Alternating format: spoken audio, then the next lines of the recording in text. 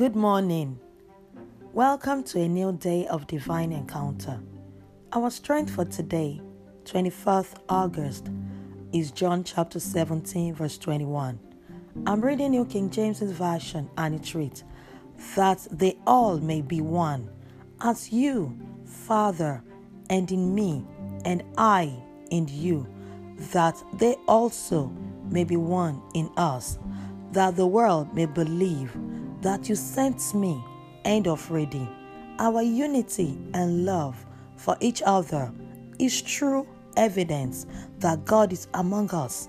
In preparation for revival, let love and unity be our living testimony to the world and all around us.